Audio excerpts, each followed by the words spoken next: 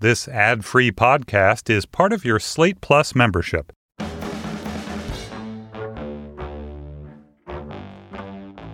Hello, and welcome to the Slate Political Gabfest.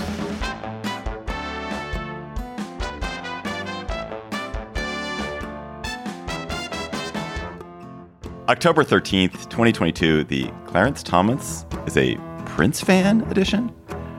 I am David Plotz of CityCast. I'm here in Washington, D.C. I'm joined by Emily Bazelon of the New York Times Magazine and Yale University Law School in New Haven. Hello, Emily.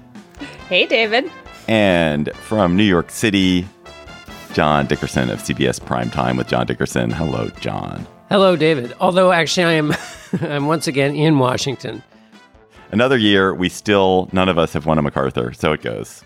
But our listeners are shocked. However, I am hoping to be on MacArthur Boulevard at some point later. Good. This week on the Gabfest, 3 LA City Council members are caught on a secret tape saying or condoning racist and just generally repugnant things about their rivals. What does it mean? What should happen to them? What is happening to them? Then the Ukraine war seems to get more dangerous by the week. We will talk once again to Anne Applebaum to make sense of the bridge bombing, Putin's retaliation, Elon Musk's meddling, and more. Then the Supreme Court takes on a fascinating case about fair use, art, Prince, Andy Warhol, The Onion, a lot of other things. Amazing case. Plus, of course, we'll have cocktail chatter. And Gabfest listeners, don't forget, on Wednesday, November 2nd at 7 p.m., we are going to be live in Atlanta at Georgia Tech's First Center for the Arts. Tickets are at slate.com/GabFestLive. There are premium tickets available. There are swag bags. We had a great crowd last time we were in Atlanta, and we would love to see so many of you when we're there again. And of course, it's right before the most important and interesting and crazy Senate race in the country and a wild governor's race. So join us, slate.com/GabFestLive, November 2nd, Wednesday, at the Georgia Tech First Center for the Arts. 3 Latino members of the Los Angeles City Council, all Democrats, have been under huge pressure to resign after a secret tape recording made a year ago was leaked, revealing them saying or just going along with racist, unpleasant, and just plain mean statements about other politicians. The most outspoken of the 3, Nuri Martinez, who had been the president of the City Council, first resigned as president and on Wednesday resigned as a council member after she was caught using various slurs to describe a 2-year-old black child of a fellow council member, saying derogatory things about people from Oaxaca living in Los Angeles, and saying of the district attorney, fuck that guy, he's with the blacks. So why were you guys surprised that this tape existed and that they were saying things like this? No. Why not?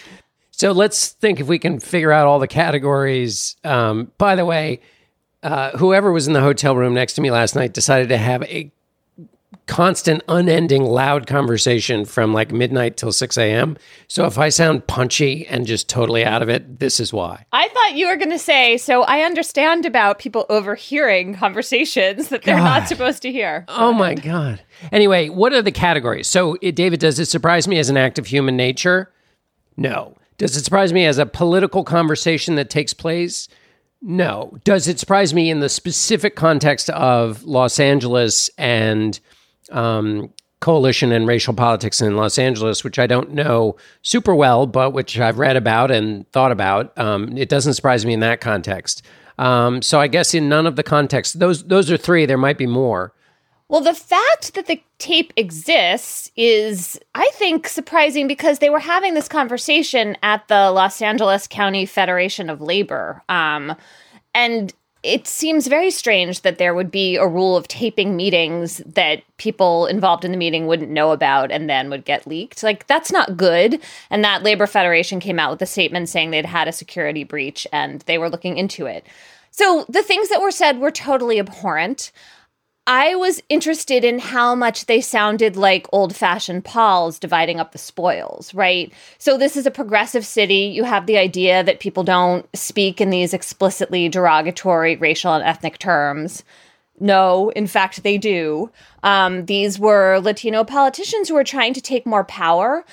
Latinos have less power in terms of representation on the council compared with the number of Latinos than other racial and ethnic groups in the city. That clearly mattered to these people a lot. I was taken aback at how explicitly racial it was and how cruel it was. I mean, I know people are mean, but like the idea that these people as Latino representatives would see things in such starkly racial and ethnic terms. Yeah, I was surprised by that. I'm just naive. To back up your point about the misrepresentation, Latinos make up roughly half of the city's population, but only hold 4 of its 15 city council seats. My other fun fact that I read in the Times is that there are 4 million residents, and they speak a combined 200 plus languages at home. John is doing a book report on Los Angeles. Well, a city I felt like that was color and diversity. I know. But I They call them Angelinos there, John. and the chief export is the euonymus plant. No, but I thought those were important figures with respect to the push and pull and diversity and the cutting up the spoils. This is a conversation we should note that took place in the context of redistricting. But as you said, Emily, the conversation started talking about redistricting, but then just got into just like wallowing in the cruelty for a little while.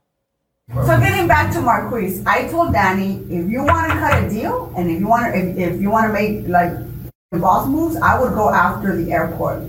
He goes, I love that idea. I said, tell Marquise, so go take it from his friend. Don't go after. Leave him alone. Yeah. Go get the airport from his little brother, that little bitch Bonnet.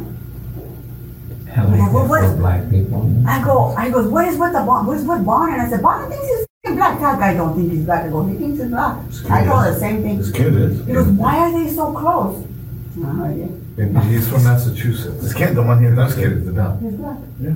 Lo trae así during Black History Month, lo lleva al council y lo pone acá en el, remember, lo trae, it's an accessory. When we do the MLK parade. Just like when they used to have those statues in plantations. Yeah, like when Nori brings her Goyard bag or the Louis Vuitton bag. There's su negrito, like on the side. And lo trae, ¿verdad? You sit next to it, you don't know the side. As you guys know, I'm a big fan of smoke-filled rooms and backroom deals. I was just spent last weekend in the hill country of Texas, and there's so many shrines to LBJ. And you can imagine, and probably these tapes exist of, conversations of this sort that LBJ had that were probably even worse and probably terms that are even more repugnant than ones we heard. And I do think that the best politics is great when there's a kind of gimme negotiation, scheming, alliances, idealism. And I'm definitely not even going to try to spend 1 second defending what they said, because what they said is disgusting. And I don't even though we all are slightly different people in private, what they said, or at least certainly what Martinez said, was really gross. On the other hand, you do want people to have comfortable spaces to be real and mean and base sometimes, and people can act when they believe they are comfortable, when they're around people who they feel comfortable with. They can express parts of themselves that they don't necessarily express in public, and I think that's fine. I think politics actually needs that. Politics is a performative profession, and so many effective politicians are great performers, and so it is not at all surprising to think that performers are somewhat different behind the scenes and behave somewhat differently behind the scenes. And that's okay to be discordant. There to be a discordance between who you are as your public face and who you are in private. And that part of it is okay. And I also just want to stand up for the idea that people, and this, I know John Dickerson stands up for this, people should have spaces where they feel safe to just kind of talk and be themselves. And hopefully they are not so appalling. Well, okay, but isn't it still, what do we make of the fact that in 2022, these progressive politicians, when they're just being themselves, one of them is being racist and the other ones are letting her do it and not saying anything? I mean, one thing it suggests to me is that city politics have often been like this, right? I mean, the city I grew up in, Philadelphia, like very much when I was growing up, felt racially and ethnically divided, with people representing different factions of the city and vying for power. And so it feels familiar to me, and yet also depressing that right now, this is where that conversation went. Yeah, I mean, I guess because I wasn't surprised by it. I mean, I guess what surprised me was the way in which everybody seemed to be perfectly okay with just being awful. So in other words, the basic commerce of power and race that was throughout the conversation, usually that's kind of understood or implied, and everybody understands it in their bones, but they don't say it all out loud. But then there's this other category of just being straight up cruel and mean and racist, and that's the thing that surprised me. They spent so much time in that neighborhood. But as a political matter, your point about the cities makes me think about Maggie Haberman's book and Donald Trump, that he grew out of the New York racial politics of the 80s, and that tattooed a certain view of race and fiefdoms on him that's a part of his continuing DNA. And that is not dissimilar from what we heard in this conversation, which brings me to another point, David, which is, how do you square this and your point about private spaces, which I agree with Donald Trump's claim that his Access Hollywood tape was just locker room talk? Yeah, I mean, I think there are, and I was just thinking about this, like Bill Clinton, who is this very effective public performer, was also probably, very possibly a rapist. And is it okay to be, I'm a rapist in private, but I'm a good politician? No, of course not. Like, it's not. And there's certain like steps beyond which you can't go. I guess it is that there is. I think if they had just been using salty language, and that would be different. Power That's politics. Not this. Yeah, it's the. But what is it? But what's the this? Is it the racist language? But I think lots of people talk in racially coded categories when they're in private. This wasn't coded. No, but not even racially. I meant coded as in like a racial language when they're in private, especially when they're talking about something which is explicitly racial, which is how do we increase Latino political power. So not at all surprising that we talk in racial categories. Is like the problem the mean stuff they said about the kid, or is the problem that they were dividing up the city and saying, to screw the Armenians? Well, neither was so good, right? I mean, the part about dividing up the city, the Attorney General of California, Rob Bonta, is now declaring that he's going to investigate, which I think is good, because there is a point at which this kind of dividing up the political spoils starts to be or should be illegal. And so, that seemed like a healthy development for Los Angeles. I mean, one thing I was trying to think about is, so I think you can say, okay, when people have these kinds of private conversations and they're coarse and some of it is base, they're kind of revealing some aspect of themselves, and the voters can decide, like, we don't want someone who feels that way to some degree in her heart to represent us. And I think there was enough of outrage in Los Angeles that I understand why Nury Martinez resigned in the face of that. You could also argue that, really what's more important is how effective Martinez is as a representative. What does her record show? And it sounds like she's been a very strong advocate for various causes in the city that she sees as benefiting working class neighborhoods she represents that are largely Latino. And I do wonder about the focus on language and talking and this representation of what is in someone's heart versus what kind of action she takes as a city council member.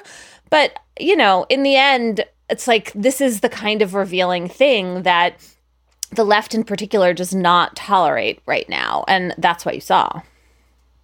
I want to go back to the Trump thing. I actually, now that I think back, I kind of think that what Trump was saying in private there was okay. The problem with Trump is his public nastiness to me. That Trump is publicly racist, publicly nasty, publicly. I think so. Hypocrisy is the tribute that vice pays to virtue, right? Right. We all know that. And actually, I kind of hate that expression, but you're right. Okay. Actually, it is good to force people to perform being politer than they might be in private, that forcing people, like creating a culture where people are supposed to be polite and decent to each other and smile at each other and not say grotesque things to each other, is better than the alternative where people are say the things that are the poisonous things that are inside all of us at some point. People are filled with devilishness and pettiness and viciousness. And the acts that we take to suppress that in public are good. But it does, you have to acknowledge that there are times in private when a lot of that comes out for some people. And so for some people, it comes out in much more toxic ways, as it did with these folks. You really want to go all the way to defending Trump saying that, like, reveling and grabbing women by the pussy? Like, I don't think you do, I don't defend actually. that. I don't defend that. But I do defend the distinction between private and public spaces, and that what people do in private, and especially if you're in a performative profession, the public actions are more important. And Trump's public actions are despicable, right? And yes, so that's just disturbs me so much more than the fact that he's also saying disgusting, sexually assaultive things in private. Well, I do think there is this larger interesting issue with Trump, which is that he does all this awful stuff in public, and then somehow it matters more when it seems like it's in secret. But I also think that if you're going to talk that way about women, it is revealing about something that we already know about this person, and it is super not okay. And in the same way, I sort of felt that way about Nuri Martinez. Like, if this is the way she sees people in her city, and a child of her colleagues, like, I wouldn't want her representing me either.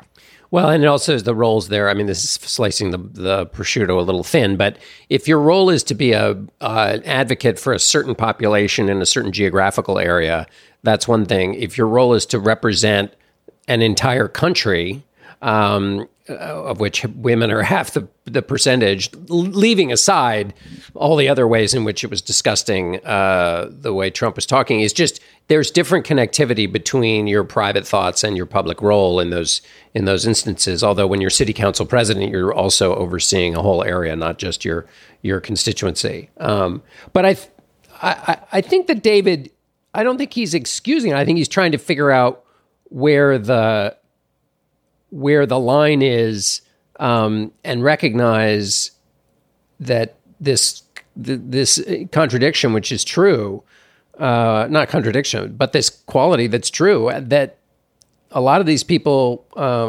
in politics say awful things behind, maybe not this awful, but would not want to have their most private comments in public.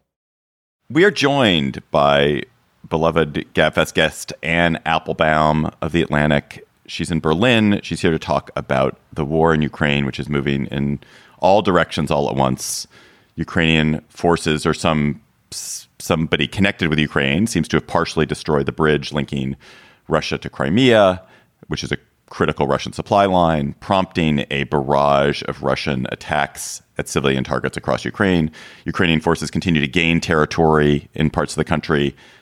And then we also have this coming winter energy crunch where, abetted by Saudi Arabia, Russia is going to put huge pressure on Europe, which is going to have extremely high gas prices, shortages of energy, which could continue for a long time. And also, Elon Musk inserted his intrusive little nose into the war, too, as well. So, Anne, can you start us with this bridge bombing and how important and damaging it was strategically to Russia? So first of all, it's important to understand that this wasn't just an ordinary bridge, for pedestrians to stroll across. It was built after the annexation of Crimea, and it has a really important strategic significance for the war. It's both a car bridge and also a train bridge, and it was on that bridge that the Russians have been bringing supplies to the occupied parts of southern Ukraine, which are very hard for them to logistically difficult for them to supply otherwise. So this was not an act of terrorism. It was an attack. It was a legitimate war target, and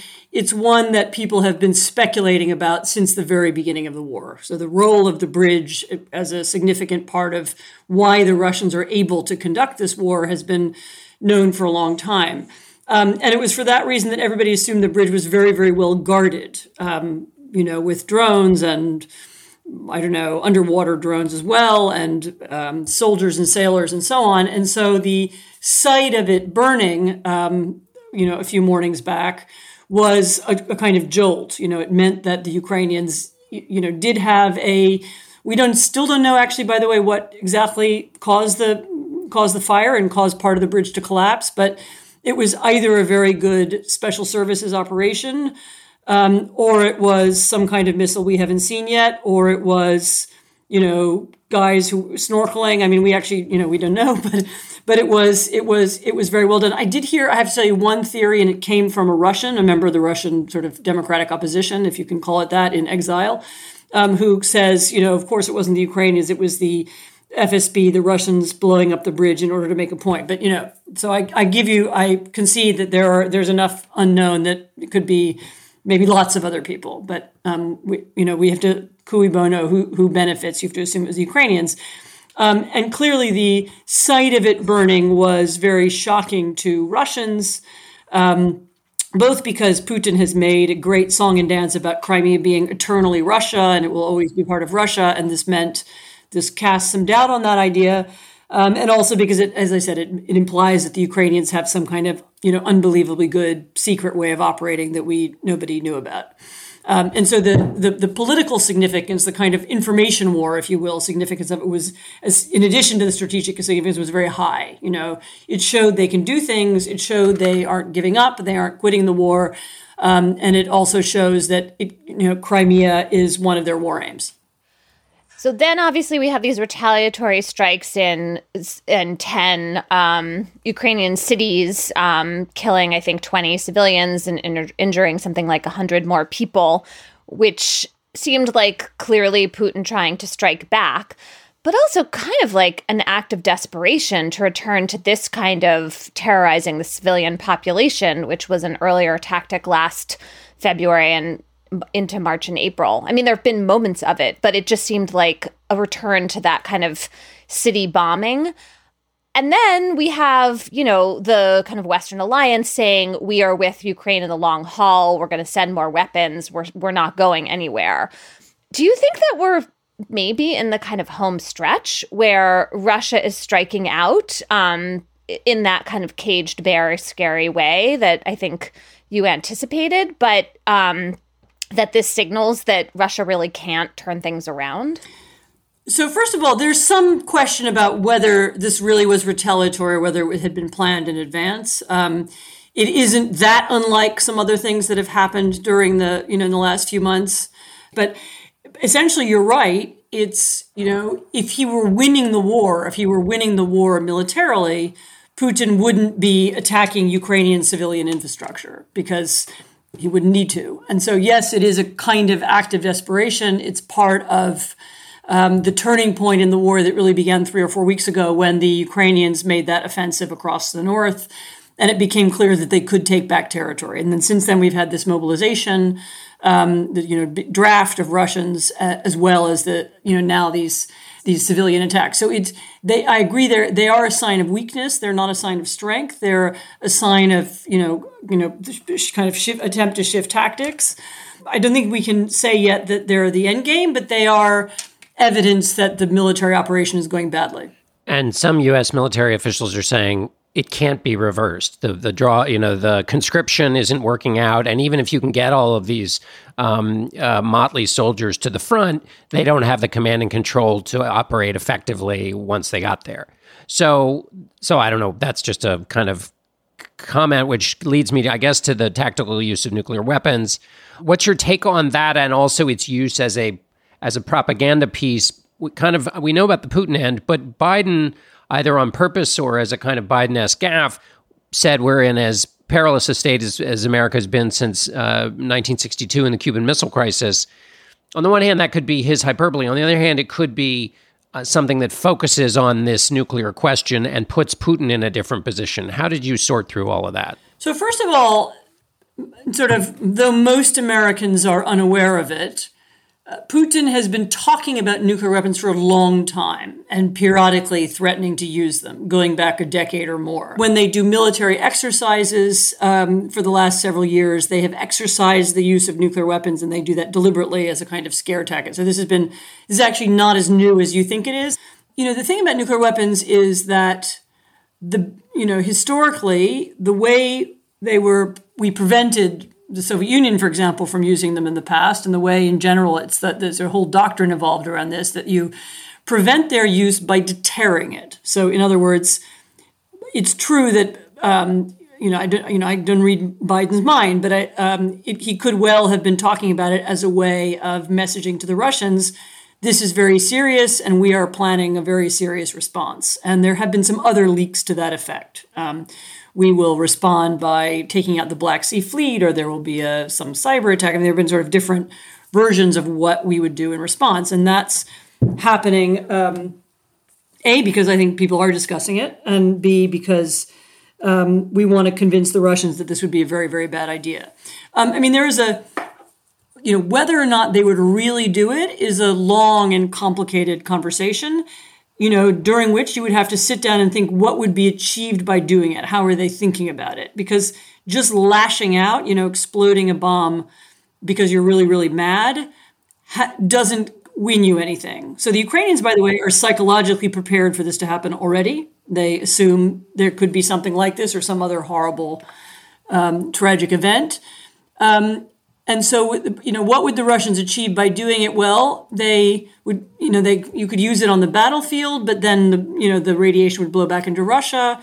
You could take out a Ukrainian city, and then you would have mass casualties, and there would be an international backlash. Russia's kind of half friends in China and India and South Africa might think twice about this. The Chinese are clearly not interested in the taboo on nuclear weapons being raised, because quite a lot of people have them in Asia, Pakistan, India, North Korea. So there are a lot of people who don't want them to do it. And there are a lot of reasons to expect that there would be a lot of backlash from doing it. So what would they, you have to sort of think about it's very hard to see what they achieve. Like, what do they, when you think about it rationally, what would be the point of it? And I had a conversation last week with an energy expert that was very sobering to me. And it was right after the Saudis and OPEC had declined to, or had decided to cut production. And just the sense that you in Europe are about to go through a hard winter, and that there simply isn't enough energy easily available to feed Europe. Maybe you get through this winter, but it's just going to drag down all whatever reserves there are. So next winter would be a catastrophe. Does it feel like this is having the demoralizing effect that Putin hopes it will have? So I can't speak for every European country. And there's different politics and different. I thought you could. I thought you had. She is ambassador to Europe for the Gabfest. Yes. No, Portuguese politics. I can't really, but I can talk about Germany, which partly because I'm here, and this and Ukraine are the two things I've heard people talking about for the last 3 days, and the Germans seem pretty confident that they are going to be okay. I mean, they will pay a price in higher energy prices, but they seem to think they have enough resources to get through this winter.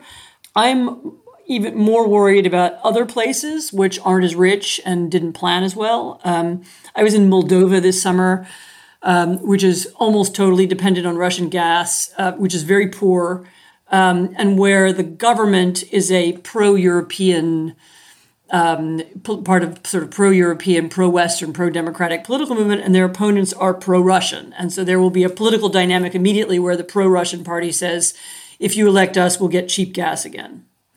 And so there are a number of places where there will be a political dynamic around gas and the high price of energy, which could certainly damage enthusiasm. I mean, I do think maybe I'm going to be proven wrong, but I do think that at least in Germany and in most other places, the sense that this is a new and different moment, and that some things have changed forever, and that the old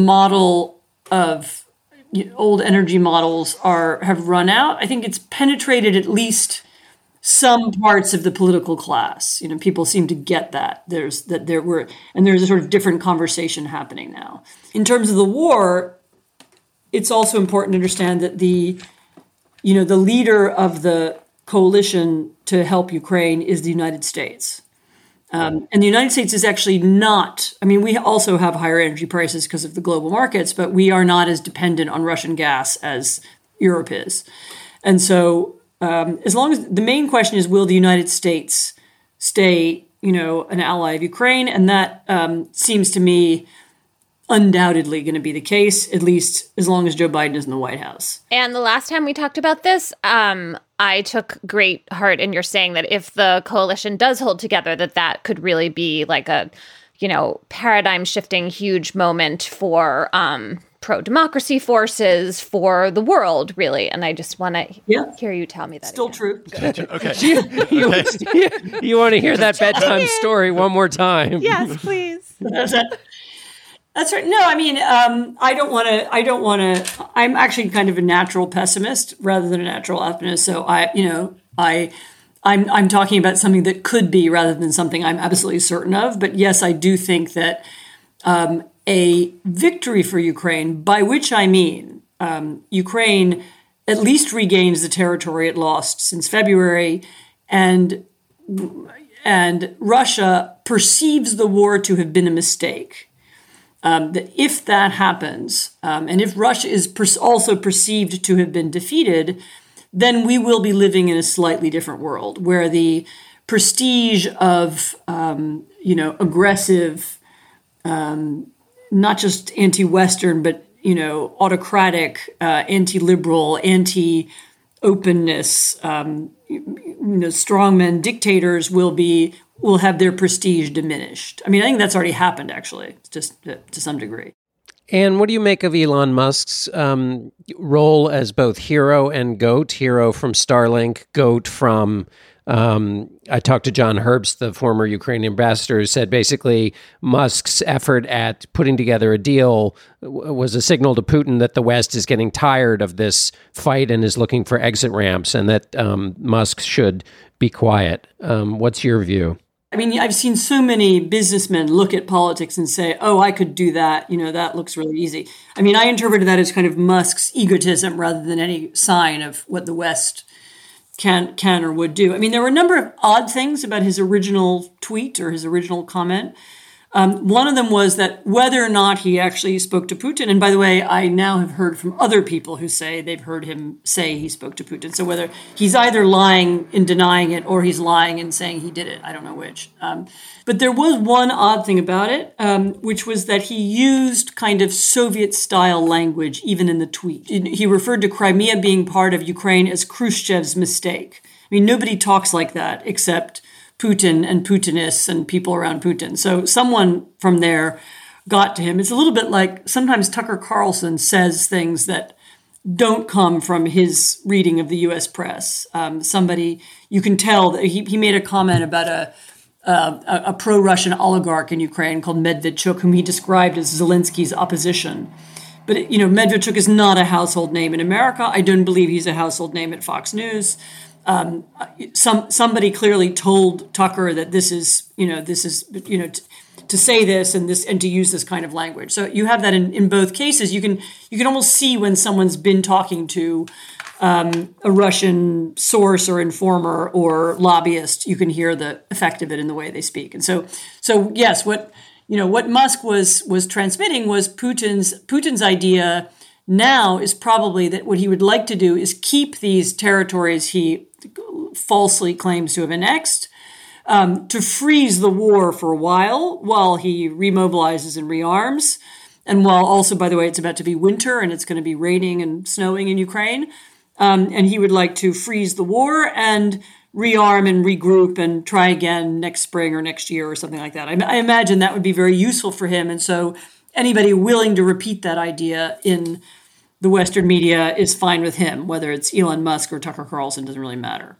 In the case of Elon Musk, I'm sort of surprised he fell for it. But then, as I say, on the other hand, business people who suddenly encounter the world of high politics are often taken in by it. Ann Applebaum of The Atlantic, thanks for coming on the Gabfest always.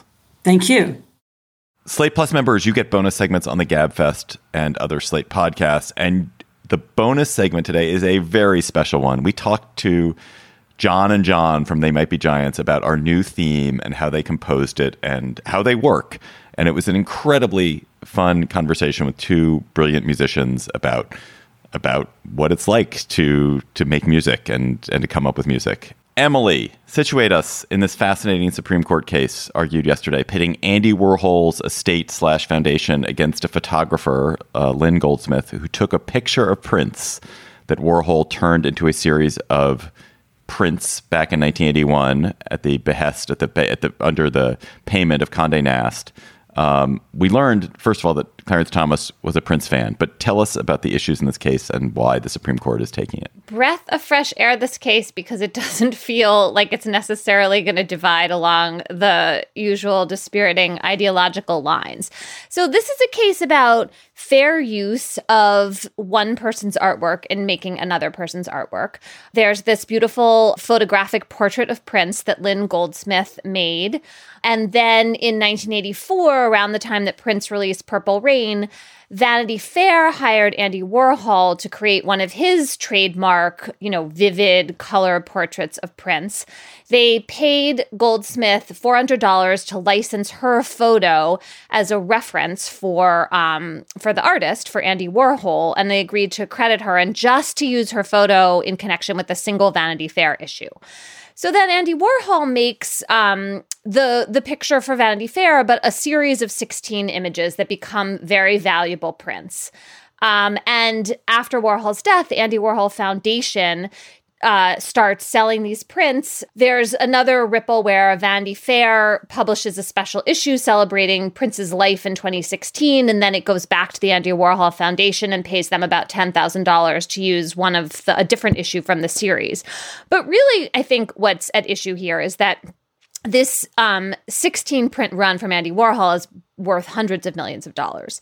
And Lynn Goldsmith feels like she deserves some part of that there should be a way in which her copyright for her photograph applies to these incredibly valuable artworks. And so the test here from the Supreme Court's point of view, the test for fair use of one artwork and making another one is whether Warhol's work transformed Goldsmith's photographs. And the way that the court talks about this is, does the new work add something new with a further purpose or different character, altering the first artwork with new expression, meaning, or message?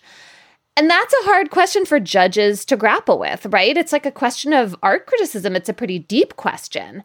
And there's really strong feelings here on both sides about what it would mean to extend Goldsmith's copyrights to Warhol's prints, which are iconic, absolutely, in their own right.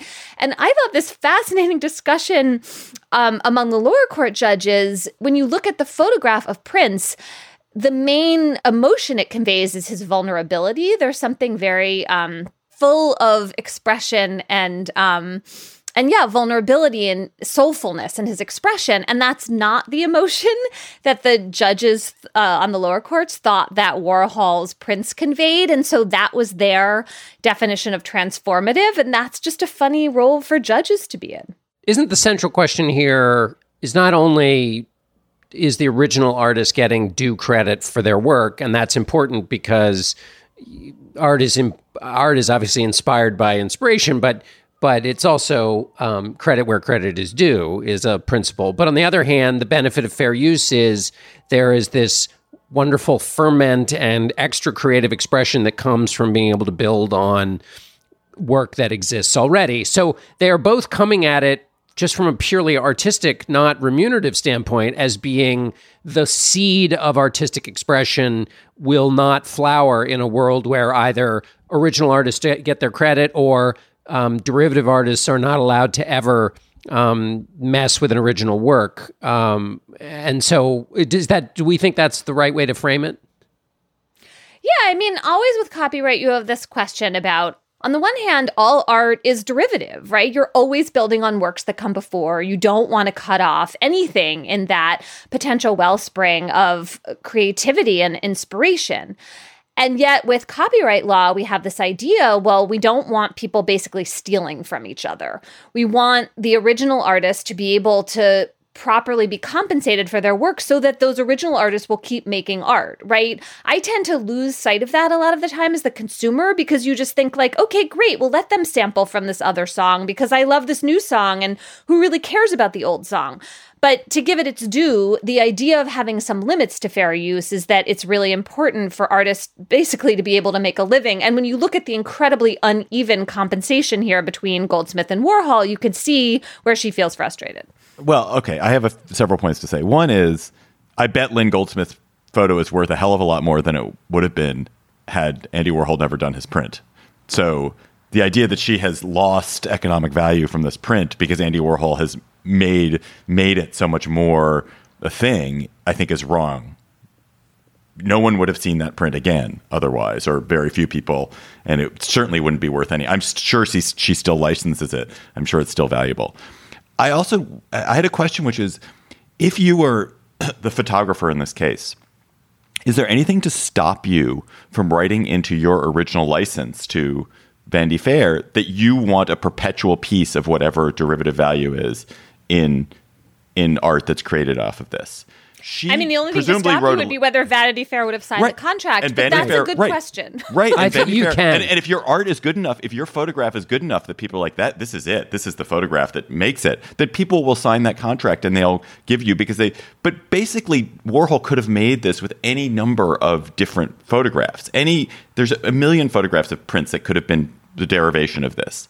And the value is created by Warhol's transformation. I don't think you can claim, I don't think Goldsmith can possibly claim that the value was created by her photograph in a meaningful way. It was the value is this transformative act that Warhol does. And therefore the Warhol Foundation or Warhol should be the primary beneficiaries. And then one final point I want to make, which is, it is clear that whatever decision the Supreme Court comes to, it will protect the right of Disney to stop you from using Disney's Winnie the Pooh. Copyright Mickey Mouse. Yeah, or stop you from using Darth Vader how you want to. So I suspect they will come down on the side of Warhol in this case, in the art, but it will not extend to the point where you can, make your own Luke Skywalker series of, you paint Luke Skywalker blue and you have blue Skywalker. That's not going to be allowed. Because the Supreme Court is so corporate, and because we have these, we know that protection. Disney will get that protection. The question I have, Emily, is on the 4-fact test for fair use. One thing that I thought Goldsmith did seem to have a leg to stand on was not David's very good point, which is that the original photograph gains in value based on Warhol, or whether she gets a piece of Warhol's, the extraordinary value of the prints he created. But one of the tests was that whether the new art had an effect on the use of the market for the original work. And it does seem like you could make a claim that of all the, let's say, in 10 years, there's a spate of Prince retrospectives, that they would use the Warhol print instead of the original photograph just to illustrate whatever magazine piece or otherwise, and that does knock her out of a specific thing that she would have. That's direct competition as opposed to wanting a piece of what Warhol created in his art. Yeah, I think that is an interesting point, right? I have to say, though, I am super pro having very liberal fair use policies. It's hard for me to just abandon that stance for a second. I feel so strongly about it. However, it does seem like Lynn Goldsmith got kind of screwed here, right? I mean, to me, it's not, I don't care that much that he could have used a different photograph. He used her photograph, and the value of the two things is so uneven that you just feel like, oh, come on. She could have gotten something more, but it does go back to that original contract. I think, this is a little technical, but she signed this contract with Vanity Fair, and then Warhol went and made these other prints and wasn't bound by that contract. And so there is something questionable there about how the contract got played out. And I do wonder, and again, maybe this is kind of lawyerly and annoying of me, but if you are a person who sells your work, like even just freelance normal journalism, they often ask you to sign away your rights in perpetuity so that they can use things forever, however they want. It drives me crazy. It's so unfair. And I think mostly companies get away with this because artists just sign away. They just figure, or I shouldn't call journalists artists, but creators are just like, okay, whatever. I'm just glad to get paid at all. Happy to be, right. Yeah. But I have done this. If you question, if you say like, wait a second, no, I'm crossing this paragraph out, you usually can win those disputes. And so I do encourage creators of content to read their contracts carefully and to try to push back, because I think those incredibly pro buyer contracts are just there because it's the magazine or the company that creates the contract, not because they actually will necessarily insist on all those terms. Well, you've pointed out something that's so true, Emily, and yet so hard when you're just like, as you said, so happy to be having your thing published. And if you get an agent or a lawyer to fight these battles for you, because they see those paragraphs coming a mile away, and they're like, no, they're asking too much. That's great, but then you end up paying your agent and lawyer more than you got paid for the piece. So, well, right, but I mean, I have to say, you can learn how to spot those things yourself, and you can just cross them out. That's what I myself do. I mean, I know I went to law school, but believe me, I'm no lawyer. And if you just read the fine print, essentially, you can see like, oh, wait a second, do I really need to license this for every single thing they could ever do with it without getting paid again? No, I don't. Let us go to cocktail chatter. When you have sold your Warhol, you're sitting on a pile of gold, drinking a cocktail made of Patron gold. What are you going to be chattering about, Emily? I am reading 2 books that I really recommend to listeners. One is called The Fight for Privacy. It's by Danielle Citron, who is an incredibly smart, thoughtful law professor. She's writing about particularly what she calls the right to intimate privacy. She's been thinking for a long time about, what happens to people when their images, particularly sexual images, appear online. How do they ever control their reputations again? And the problem, of course, with broadly protecting a right to privacy is it can start to infringe on the right of speech because you want people to be able to disseminate information freely. How do you really draw a line? And I think Danielle is just thinking in such a sensitive and smart way about this. I'm really learning from reading her book. So I recommend it, The Fight for Privacy. And I'm also reading a book by my friend Nikki Davidoff called The Other Side of Prospect, which is a sort of tapestry. It's about a murder and a wrongful conviction in New Haven, but it's really in a lot of ways just this incredibly rich history of New Haven with this detailed information about what, people in particular neighborhoods were eating 50 years ago. I mean, it's just beautiful and full of riches in that way. And then there's this story of, these families, both the murder victim's family and the person who was wrongfully accused, that are very moving. And Nikki stuck with this reporting for years. It's in some ways like an old-fashioned book in the best way. So The Other Side of Prospect by Nicholas Davidoff.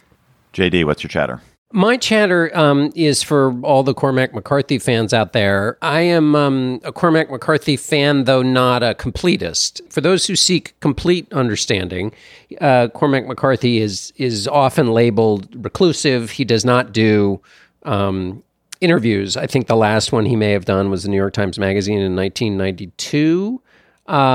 Anyway, he does not talk much, but it turns out he talked more than a little from 1968 to 1980, and all of these interviews are collected. They're in Tennessee and Kentucky newspapers about the early period of his career and writing. And if you are a fan, they've all been collected by the Cormac McCarthy Journal in the October issue, and you can find it online. We'll put a link in the show notes. But as somebody who is always interested in process, and then they are rewarding in that sense. And then also, if you are interested in this author who doesn't speak much to the press, there you go.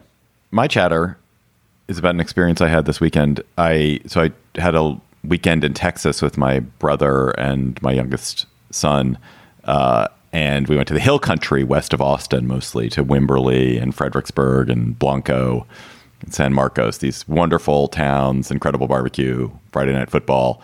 It was great trip. But I want to comment on something that this part of Texas has done that every place should do, which is that so many of the food or bar establishments, bars, are these, it's sort of an outdoor bar or an outdoor food truck gathering or a restaurant that has a lot of outdoors. You order usually inside, and then you go sit outside at these scattered picnic tables.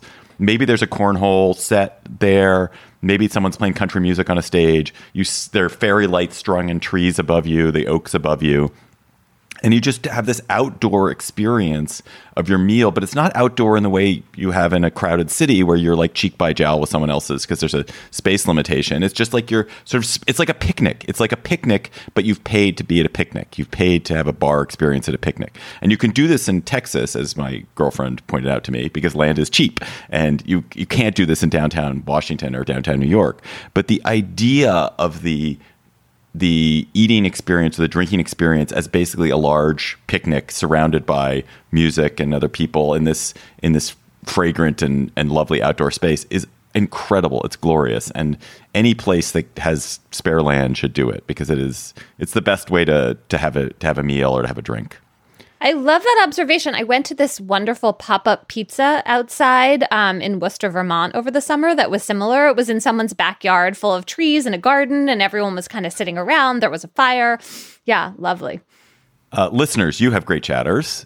And this one came to us. It came to us on email at gabfest@slate.com, but you can also tweet them to us at @SlateGabfest.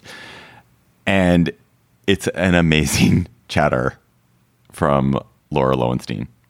This is Laura from Cleveland, Ohio. My chatter is about two golden retrievers named Samson and Baylor that live in Stowe, Vermont. Until recently, they were hiking the local Pinnacle Trail, a 3.7-mile out-and-back trail, every day unaccompanied for over a decade. Their owners fitted them with bear bells so that they would not get targeted by hunters, and dogs would just go up and down the trail, hang out with hikers, get snacks, and take naps at the top of the trail overlooking the view. There's a great 15-minute documentary about them called The Mountain Dogs. Unfortunately, early in the pandemic, Baylor passed away at age 12, but since then, Samson has been hiking the trail by himself. I watched this movie, The Mountain Dogs. I wept watching it. It is, oh my God, it's an amazing story. I'm like tearing up just thinking about it. I'm saving it for the weekend, it seems. I can't watch Dog. Come on, what are you doing to me? Lassie was enough for you. The dead dog, the dog dying does not happen in the movie. So both dogs are alive. Well, I know, but just all dog happiness, I can't do it. Anne, on the other hand, somehow has transferred her grief about George into a basically uninterrupted TikTok / Instagram story obsession with dog videos. She's unstoppable.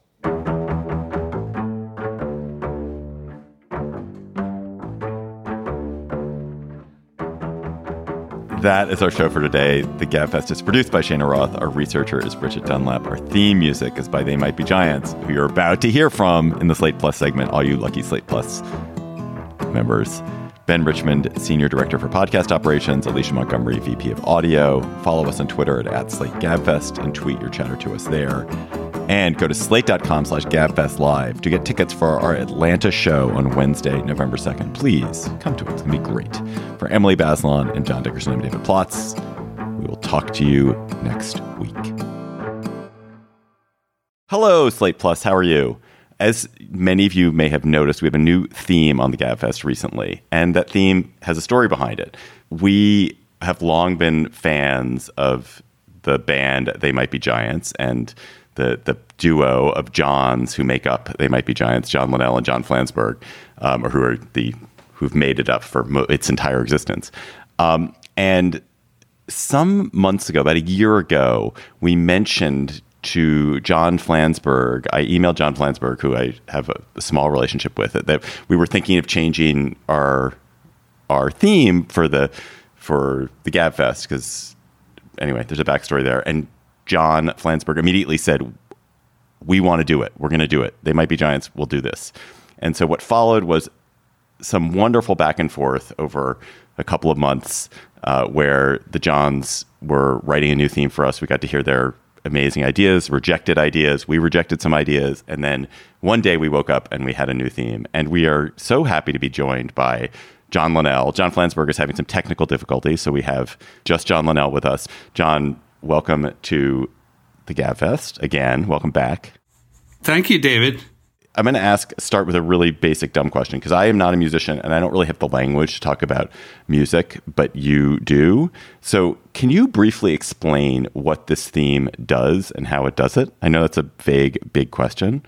Sort of the initial impulse for us, of course, was to write a song because that's kind of our home base.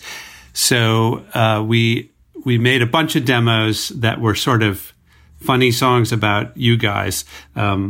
I think that, it was between your producers and our sort of thoughts about it that we realized, like, oh, David always talks over the intro, so it's maybe it doesn't make sense to have it be a lyric. That would be, crosstalk. And what we really should do is come up with a nice instrumental.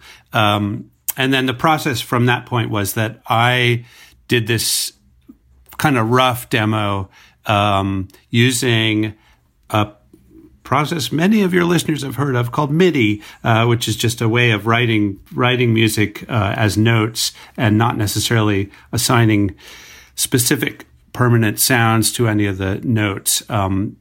It's a format where you get to do that. And I sent it to my partner, Mr. John Flansburgh, and he slicked it up and made it sound much more radio friendly. And which, we've done loads of themes in the past, and there's a lot of different roads you can go. You can sound more humble, or you could sound more like a news program or whatever you want. And so this is what we wound up with. It was a collaboration between John and I, where I wrote the music and he orchestrated it, you might say. We were just so thrilled that that you were willing to do this, and we loved the process of the back and forth with you. Can you tell us about how you thought about the different instruments that you were, like the tools that you have, which again, I don't even really have the language for, but I want to hear about that part of it.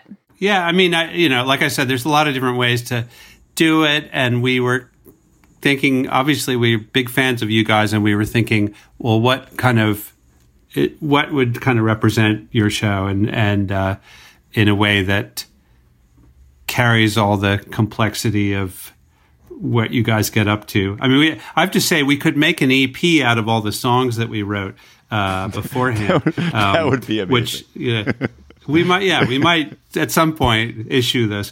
But basically, this is sort of a trumpet driven.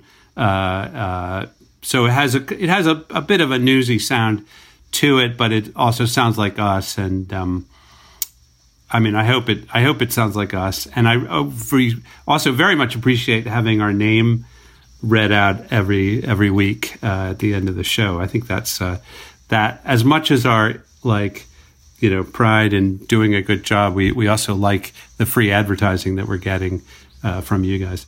What I love about the theme song is it has this feeling of joy already in process that you get to run along and catch up to, which feels like exactly what I have associated with your guys' music. And John Flansburgh has now joined us, so we now have a majority. We have the 3-2 majority of Johns.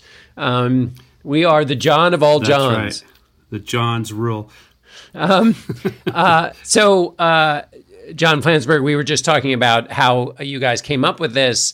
And I guess my question to either one of you would be, when you write, do you guys start with a kind of what's been in your head musically in that time, just because you've always got stuff musically in your head, and then you stay on that? Or did you purposely say, what's the theme feelings we have about the show, and then start from that place? Flans, you want to answer that? When we're doing projects like this, I think we kind of go at it a little bit like some fancy tailor, where we're trying to figure out exactly what's going to suit you guys. So we'll both John and I'll take a stab at it with demos, And that was something that we learned doing advertising a long time ago, is that if you actually submit 2 demos, then the answer can't be no. And that really helps. So in this case, it kind of led to other things. I mean, we did a round of demos. I don't know why we were thinking initially that a vocally driven theme would work. I think it actually seemed much more. It seems really sort of over the top. Like having a trumpet led theme seems like a better idea. Obviously suits the sort of the dignity of the show and the dignity of the topics. I think I was sort of jealous of Sparks for writing the Michael Silverblatt Bookworm song, which, you get to hear them singing and it sounds like Sparks. And I thought we could do that and have it be our show too. And then, I kind of realized how the music is supposed to function on the Gabfest. So that sort of changed our approach. One thing I really want to credit you guys with, after you gave us the theme, John Flansburgh listened to it in vivo once. He listened to an actual show we made with it, and he had notes for me about how to do the introduction. So if Gabfest listeners may have noticed that the introduction, the words that I speak to start our show have changed because John Flansburgh, you came in with advice and said, because it used to jump right into the I'm David Plotz. It was, hello, welcome to Slate Political Gabfest, blah, blah, blah. And it just sort of jumped in. But that was stepping all over this wonderful new theme. And so now we actually have I say sort of hello, and then there's a break before we get to it, which allows the theme to come in. And I love the fact that you gave notes that made that better, John. Well, there was a donut built in for the intro, but the problem was that the actual amount of copy was really prodigious, and then we instead of wordy. It is a podcast, man. Yeah. Well, listen, you're into we love your show, but if you could cut out the talking, more trumpet, fewer guys, words. You're into the show in like 10 seconds. It's 10 seconds. I just want to say, as the occasional sub for David, I did not get this memo, and I'm glad now that I'm getting it. So I'm supposed to say hello. And I have it pause, written in. It's in the template now. I'll make sure. All right, it's there. You need to send that to me. Yeah, there's a pause. Can I ask another question, actually, which is that you guys, you mentioned you've done advertising work, you've done a bunch of themes, but you write a lot of rock songs. Is the non-rock songy stuff for pleasure or just for money? Oh, I think some of it is. I mean, to the extent that anything we do is for pleasure, I think it's fun to write a fun piece of music. We did the Daily Show theme with Jon Stewart, and that was a lot of people don't realize that's us because it's. Doesn't sound very. They might be. They're not giving you credit every week. No. Well, they've altered it significantly since we did the original Jon Stewart version. Well, Bob Mould did the altered original. It since then. Bob Mould of. He did the. Oh my God! Of Husker Du. He wrote. He wrote it for. So yeah, this is like the pre-Jon Stewart version. The what's his name? Craig Claiborne. Kilborn. Yeah, Kilborn. Yeah, was the Bob the New York Mould version. Times food critic. Yes. Yeah. And so we covered the Bob Mould thing and kind of jazzed it up. And that, I have to say, that was actually a lot of fun, but we were also getting a lot of notes from the producers saying it needs to sound like national news. This still sounds like local news. So it was a really great learning process for us to, kind of be kicked around. Given that we had a budget that was sub-local news, trying to make a lot out of a little. That was one of the things we were schooled on. That show was very early days for that show, and there was like a floor producer on that show who seemed to have oversized influence over the headspaces of everybody working on it. I mean, we're talking about a brand new cable TV show, and I remember bringing in the first mix of what would be the Daily Show theme for like the next 10 years. And they played it in situ. And afterwards, the guy just turned to me and said, it doesn't work. I was like, and this was as we were doing the Malcolm in the Middle music before it had gone on the air, or it was just on the air. And his whole thing was that it just had to be really hypey, like it had to be really trebly and very like we we mix for records and stuff that's mixed for advertising and mixed for themes and stuff is usually a lot more brittle sounding, and it's a huge aesthetic difference. Advertising music is kind of shrill, and but I don't think we don't know what podcast music is supposed to sound like, but I guess we're in the process of making it up. Right. Yeah, you're furrowing fresh tracks here soil in the ground. Do you guys have a language or phrases that you use to communicate incredibly difficult and amorphous ideas to each other, but that are super important and specific? So, for example, there's an editor, Warren Lustig at 60 Minutes, who used to both give me shit and notes about my recordings, and he would say, "You need more pastrami in your voice," and I knew exactly what he was talking about. We have an advantage, which is John and I know each other well enough that we don't actually need to talk very much about stuff because we are generally on the same page. But yeah, I think we do have probably a lot of coded shorthand. Let's give an example or two. Potato print is a word that comes up, which just means cut and paste something over and over again. That's one that we've used in the studio. Can you think of any more, John? I feel like we can. What's wild is that we can not only reference all the lousy rock shows we saw as teenagers together directly, and there's such a rich parade of bad ideas that we were presented with at that time. And then, 35 years or whatever of performing and recording together, there's just been a million different scenarios, and lots of things have worked and lots of things haven't. So it's easy to reference things that run parallel. There's not necessarily a lot of things. Yeah, but I think we have a lot of mutual references, and there's one in particular that I'm just remembering, which is.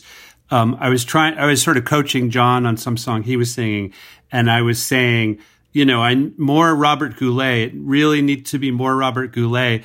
And then John, more Robert Goulet. Oh my God! And then finally, John was like, "Look, I'm on the Goulet archipelago already."